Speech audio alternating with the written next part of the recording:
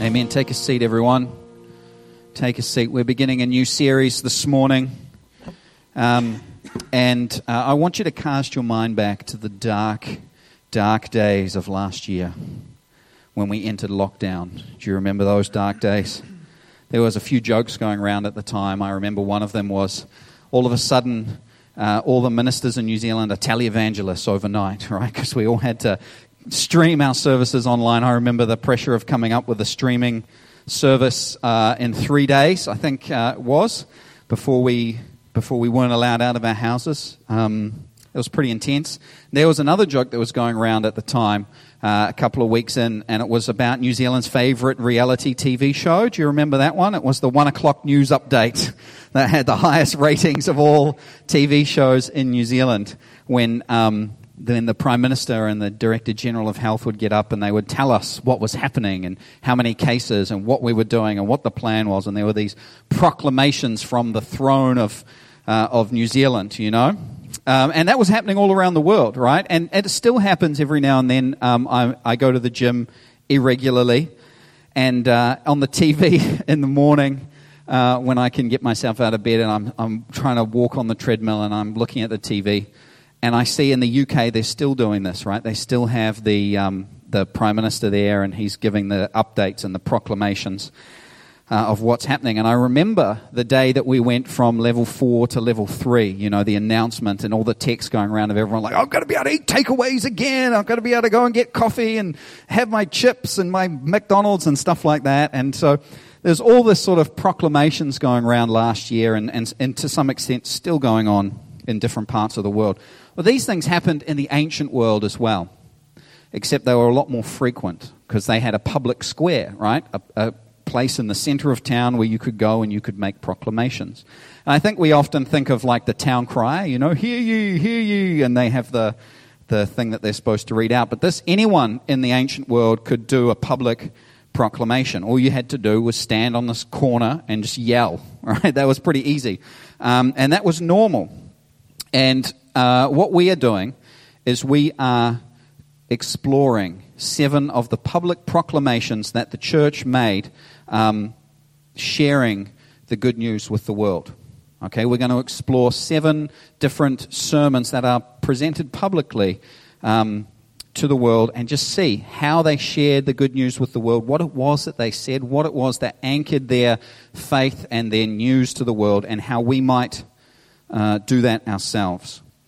Now, I don't know if you've ever been to the movies, you've had an experience the movies, or you've gone on holiday and you want to tell someone about it because it was just so good. And you go and you try and tell them and you try and explain it, and it just becomes one of those, I guess you had to be there moments. Have you guys had that? Like, you try and tell someone, they're just looking at you like, and you're like, I guess you had to be there.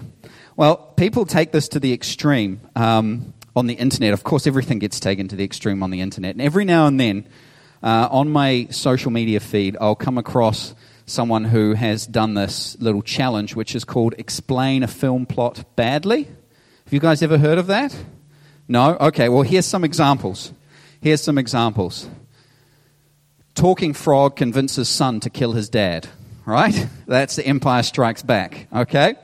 So that's an example, okay? Got another one here. Got a few of them.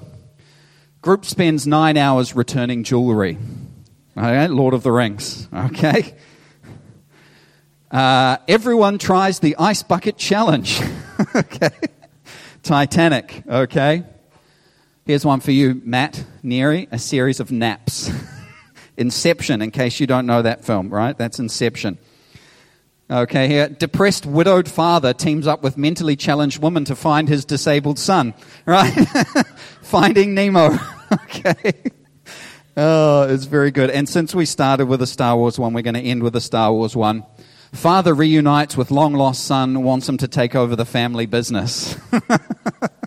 Okay, so those are very funny, very creative, explain a film plot badly. But those are kind of, I guess you had to be there moments, because without context, if you haven't seen that movie, you don't know what it's talking about. Like when I talked about Inception.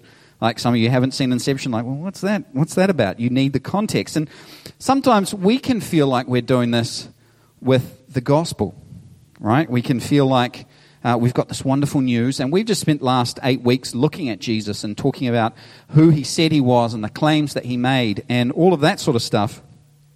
But when it comes to sharing it, where do you start? How do you kind of build the bridge? You get tongue-tied. What do you say? Can you come on too strong? What's important? What's not important? And we can feel like we've explained the gospel badly, right? Hashtag explain the gospel poorly. Like these people who've explained the movie plots badly, although they did it on purpose. Well, this series that we're starting today, the Proclaim series, we're going to be looking at how we might share and what the church did and how it might apply to our sharing of the gospel and how it might apply to our life. So we're going to start in the book of Acts this morning, Acts chapter 2. So if you've got your Bible and you want to go there, we're going to go to Acts 2, and that's where we're going to be starting this morning. The text will be on the screen, but I know some of you might want to read it in front of you. And we're going in Acts chapter 2, and this is the first gospel sermon that was ever preached. And we're going to look at it about what Peter says, as Peter, the Apostle Peter, who preaches it, and what he says and how he brings it into land. So the sermon takes up most of Acts chapter 2. We're going to look at the last part of the sermon because we want to see how he kind of lands it and where he lands his gospel message. So here we go, Acts chapter 2, and we're starting in verse 22. Okay, so this is kind of halfway through the sermon, but we'll pick it up here. Fellow Israelites. So you remember the day of Pentecost, right? And he's preaching in front of a whole bunch of people. Fellow Israelites, listen to these words. This Jesus of Nazareth was a man attested to you by God with miracles, wonders and signs that God did among you through him, just as you yourselves know. Though he was delivered up according to God's determined plan and foreknowledge, you used lawless people to nail him to a cross and kill him. God raised him up, ending the pains of death, because it was not possible for him to be held by death. For David says of him, I saw the Lord ever before me, because he is at my right hand, I will not be shaken. Therefore my heart is glad and my tongue rejoices. Moreover, my flesh will rest in hope, because you will not abandon me in Hades or allow your Holy One to see decay. You have revealed the paths of life to me. You will fill me with gladness in your presence. Brothers and sisters, I can confidently speak to you about the patriarch David. He is both dead and buried, and his tomb is with us to this day. Since he was a prophet, he knew that God had sworn an oath to him to seat one of his descendants on his throne. Seeing what was to come, he spoke concerning the resurrection of the Messiah. He was not abandoned in Hades, and his flesh did not experience decay. God has raised this Jesus. We are all witnesses of this. Therefore, since he has been exalted to the right hand of God and has received from the Father the promised Holy Spirit, he has poured out what you both see and hear. For it was not David who ascended into the heavens, but he himself says, the Lord declared to my Lord, sit at my right hand until I make your enemies your footstool. Therefore, let all the house of Israel know with certainty that God has made this Jesus, whom you crucified, both Lord and Messiah. Okay, so this is preached on what we often call the birthday of the church. It's when the Holy Spirit descended on the believers in the upper room and empowered them to share the gospel of Jesus. And they spill out onto the streets and they're kind of talking and all preaching in lots of different languages to the people there. And everyone thinks they're drunk. And Peter says, no, it's too early in the morning. We're not day drinkers. It's the Holy Spirit, and he preaches the sermon. And this is how he ends that sermon. It's on the day of Pentecost, which gets its name from the fact that it is 50 days after. It's also called the Feast of Weeks, 50 days after the last festival. Pentecost just means 50.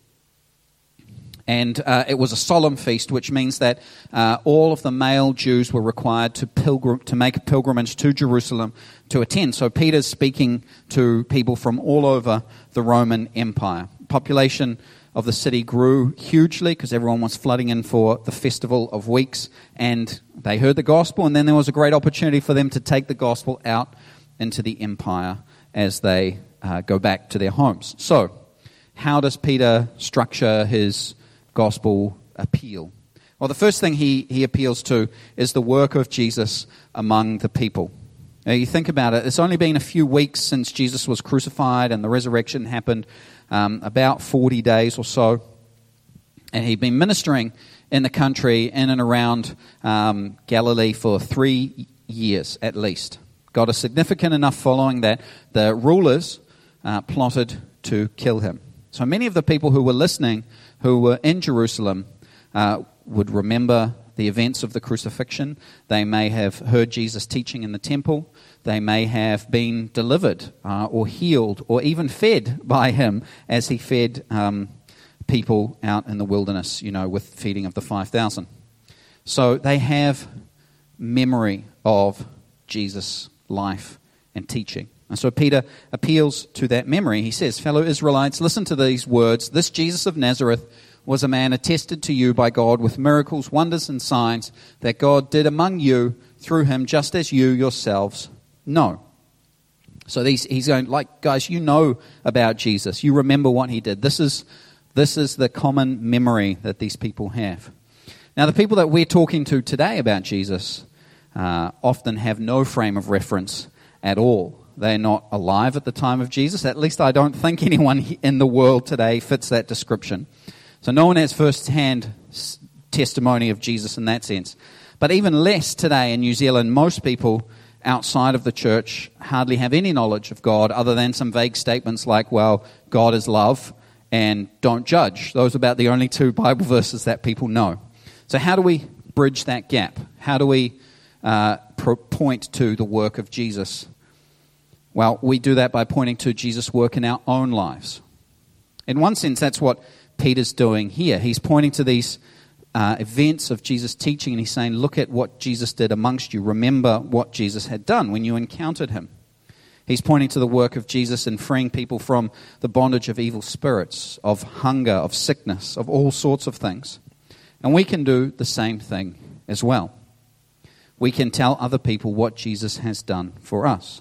We can say, once I was like this, whatever that is, once I was full of anger and bitterness, once I was full of envy, once I was a thief, once I was in bondage to some addiction or whatever it was. I had no meaning in life, but now I encountered Jesus, and now, after Jesus has done his work in my life, I'm like this. However that journey might look for you. You may be full of peace, you may be generous, you may be freed from an addiction or have purpose and meaning that gives you motivation. How has Jesus impacted your life? It's like that song, right? Amazing Grace. I once was lost, but now I'm found, right? One of the greatest words, theological words in the Bible is the word but, right? And it happens in Ephesians 2 a lot. You were dead in your sins and trespasses, but now you are alive in Christ Jesus, or God has made you alive. I once was blind, but now I see. And in doing so, we're not boasting about what we've done. We're not going, I'm better than you because I overcame this thing. What we're doing is we're using this as a way to point to Jesus. That's the point of the gospel. It doesn't point us. It doesn't point to us. We don't use this as a way of saying, well, I've overcome this addiction, or I was angry and now I'm no longer angry. I'm very kind and gentle. I'm such a wonderful person. Look at what I've done. That's not what it's for. It's to say, look at this work that Jesus has done in my life. Without Jesus, this is what I was like. All right? There's this movie called Night and Day with Tom Cruise. And he plays a spy, and he has this other character who he's trying to protect.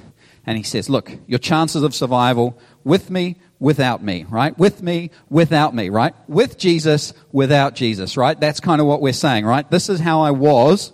This is how I am now with Jesus. Okay? Jesus is the initiator, the author, the one who does all the work. We just accept his work in our lives. All you're doing is just relaying the truth. This is what I was like, but now am like this after I met Jesus. And Peter, the apostle, does this when he writes his letter to the church that he writes his letter to in 1 Peter. He reminds them, once you were not a people, right? You weren't anyone. You were apart from God's promise, but now you are God's people. You had not received mercy. So once you were like this, but now you have received mercy. And so this is our story too. Once we were not a people, but now we are God's people. Once we had not received mercy, but now we have received mercy. People are crying out to hear authentic stories like this. This is what I was like, but now with Jesus, I am like this. The second thing that Peter does is he grounds all of his messages in the fact of the death, burial, and resurrection of Jesus. Okay, he says it a couple of times. Though he was delivered up according to God's determined plan and foreknowledge, you used lawless people, lawless means non-Jewish people, to nail him to a cross and kill him. God raised him up, ending the pains of death, because it was not possible for him to be held by death. And then later, towards the end, he says, God has raised this Jesus. We are all witnesses of this. Therefore, since he has been exalted to the right hand of God and has received from the Father the promised Holy Spirit, he has poured out what you both see and hear. He reminds the people that he, along with the others who they see, are witnesses to this fact of Jesus' resurrection. Now remember, under Jewish law, you only needed 2 or 3 witnesses to establish the truth of a matter. Here, Peter's like, look, there's 120 of us. We all saw him raised to life after we found the empty tomb. So he's more than established the plateau or the standard. He's met the standard for establishing truth under the Jewish law. He tells them what he has seen. He says, this is what we have seen. We are witnesses of this. It's not something they make up. It's not like a fairy tale or something that they made to make themselves feel better. It's not something they're like, oh, look, Jesus said he was going to come back. We'll just, say that he came back because it makes us feel better about it. That they're trying to live out this myth or this fairy tale.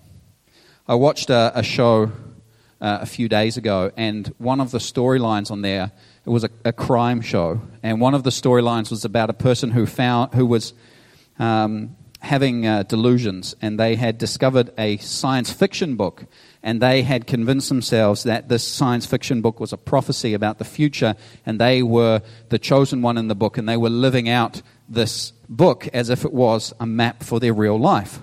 And everyone was like, well, obviously that's a delusion, because people don't live out books like that, or they shouldn't do that sort of thing. There's another great movie. Lots of movie references this morning. Has anyone seen this movie, Onward, Pixar movie? No? Yes? No? I have. It's a very good movie. I like it. It's great. But the plot is driven by these 2 brothers. They have to go on a quest, right? But the quest is guided by a role-playing game that one of them plays for fun. And somehow the clues are supposed to correspond to real life, and they get into a lot of odd situations because they're following a board game, right? A role-playing game. But this is what people often think that Christians do, right? We've got this book that's really old, and it's not really true. It's kind of mythological, but somehow some of it sort of happens to correspond to real life, and so you get yourself into some strange situations. But, eventually you get there, right? But the truth is that our faith is actually based on an historical event, an actual historical event. The tomb of Jesus, the empty tomb, is one of the most verified, testified to, attested events in the ancient world, right? And it's that way because we have the Bible as evidence, but the Bible is the most scrutinized ancient book in history, because everyone goes, it's obviously not true, so we're going to study it to prove that it's not true. But funnily enough, it's held up to all of that scrutinization. So we have that as a reference, and we have 4 independent witnesses to that event, but we also have external biblical evidence, at least another 4 references to the fact that Jesus existed, that he died, or he's crucified under Pontius Pilate, that he died, and that his tomb was found empty by his followers 3 days later. So Peter uses Scripture, and he quotes Scripture to prove that this was always part of God's plan, and you guys know the tomb was empty. And we can't always do that because people don't take Scripture as authoritative these days. You can't claim the Bible because they go, wow, that's just Bible, I don't believe that. But we have other historical documents that attest to that. Each of the Gospels include the fact of the resurrection. Each of the Gospel messages that we will see in the book of Acts includes the fact of the resurrection. And if you want to see how those four facts that all historians, whether they are, super conservative, fundamental Christian or atheist, agnostic, anti-Christian people, they all agree on those four facts, right? That Jesus died, that he was buried in a rich man's tomb, that the tomb was found empty 3 days later, and that his followers believed enough that he had risen from the dead to risk their lives and to go around preaching that. Those four facts are all historically verified by any scholar that you'll come across, well, 99% of them. We did a sermon on that last year sometime, so you can look that up. And if you can't find it, I will send it to you. Just let me know. So then the third thing that Peter does is he tells them they killed Jesus. Right?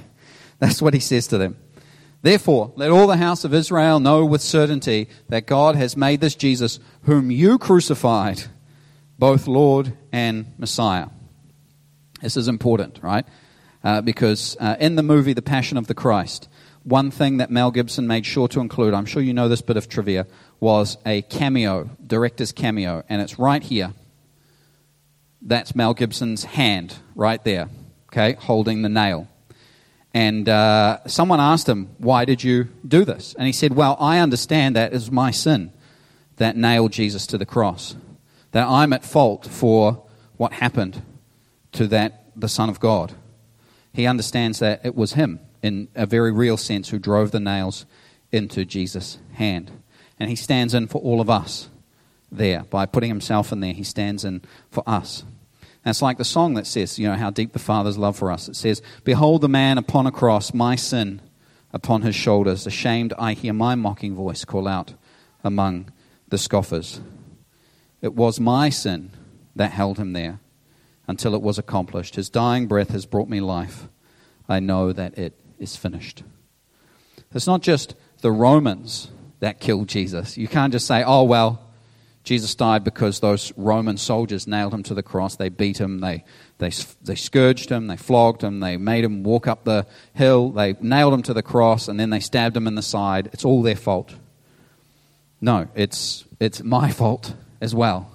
It's all of our faults because Jesus came for that purpose, to die for our sin, because we have all sinned. We've all turned away from God. We've all gone our own way, and we have all killed the Son of God.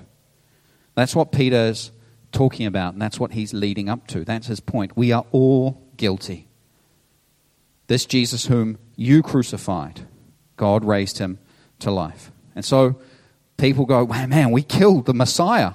What do we do? And Peter says, repent.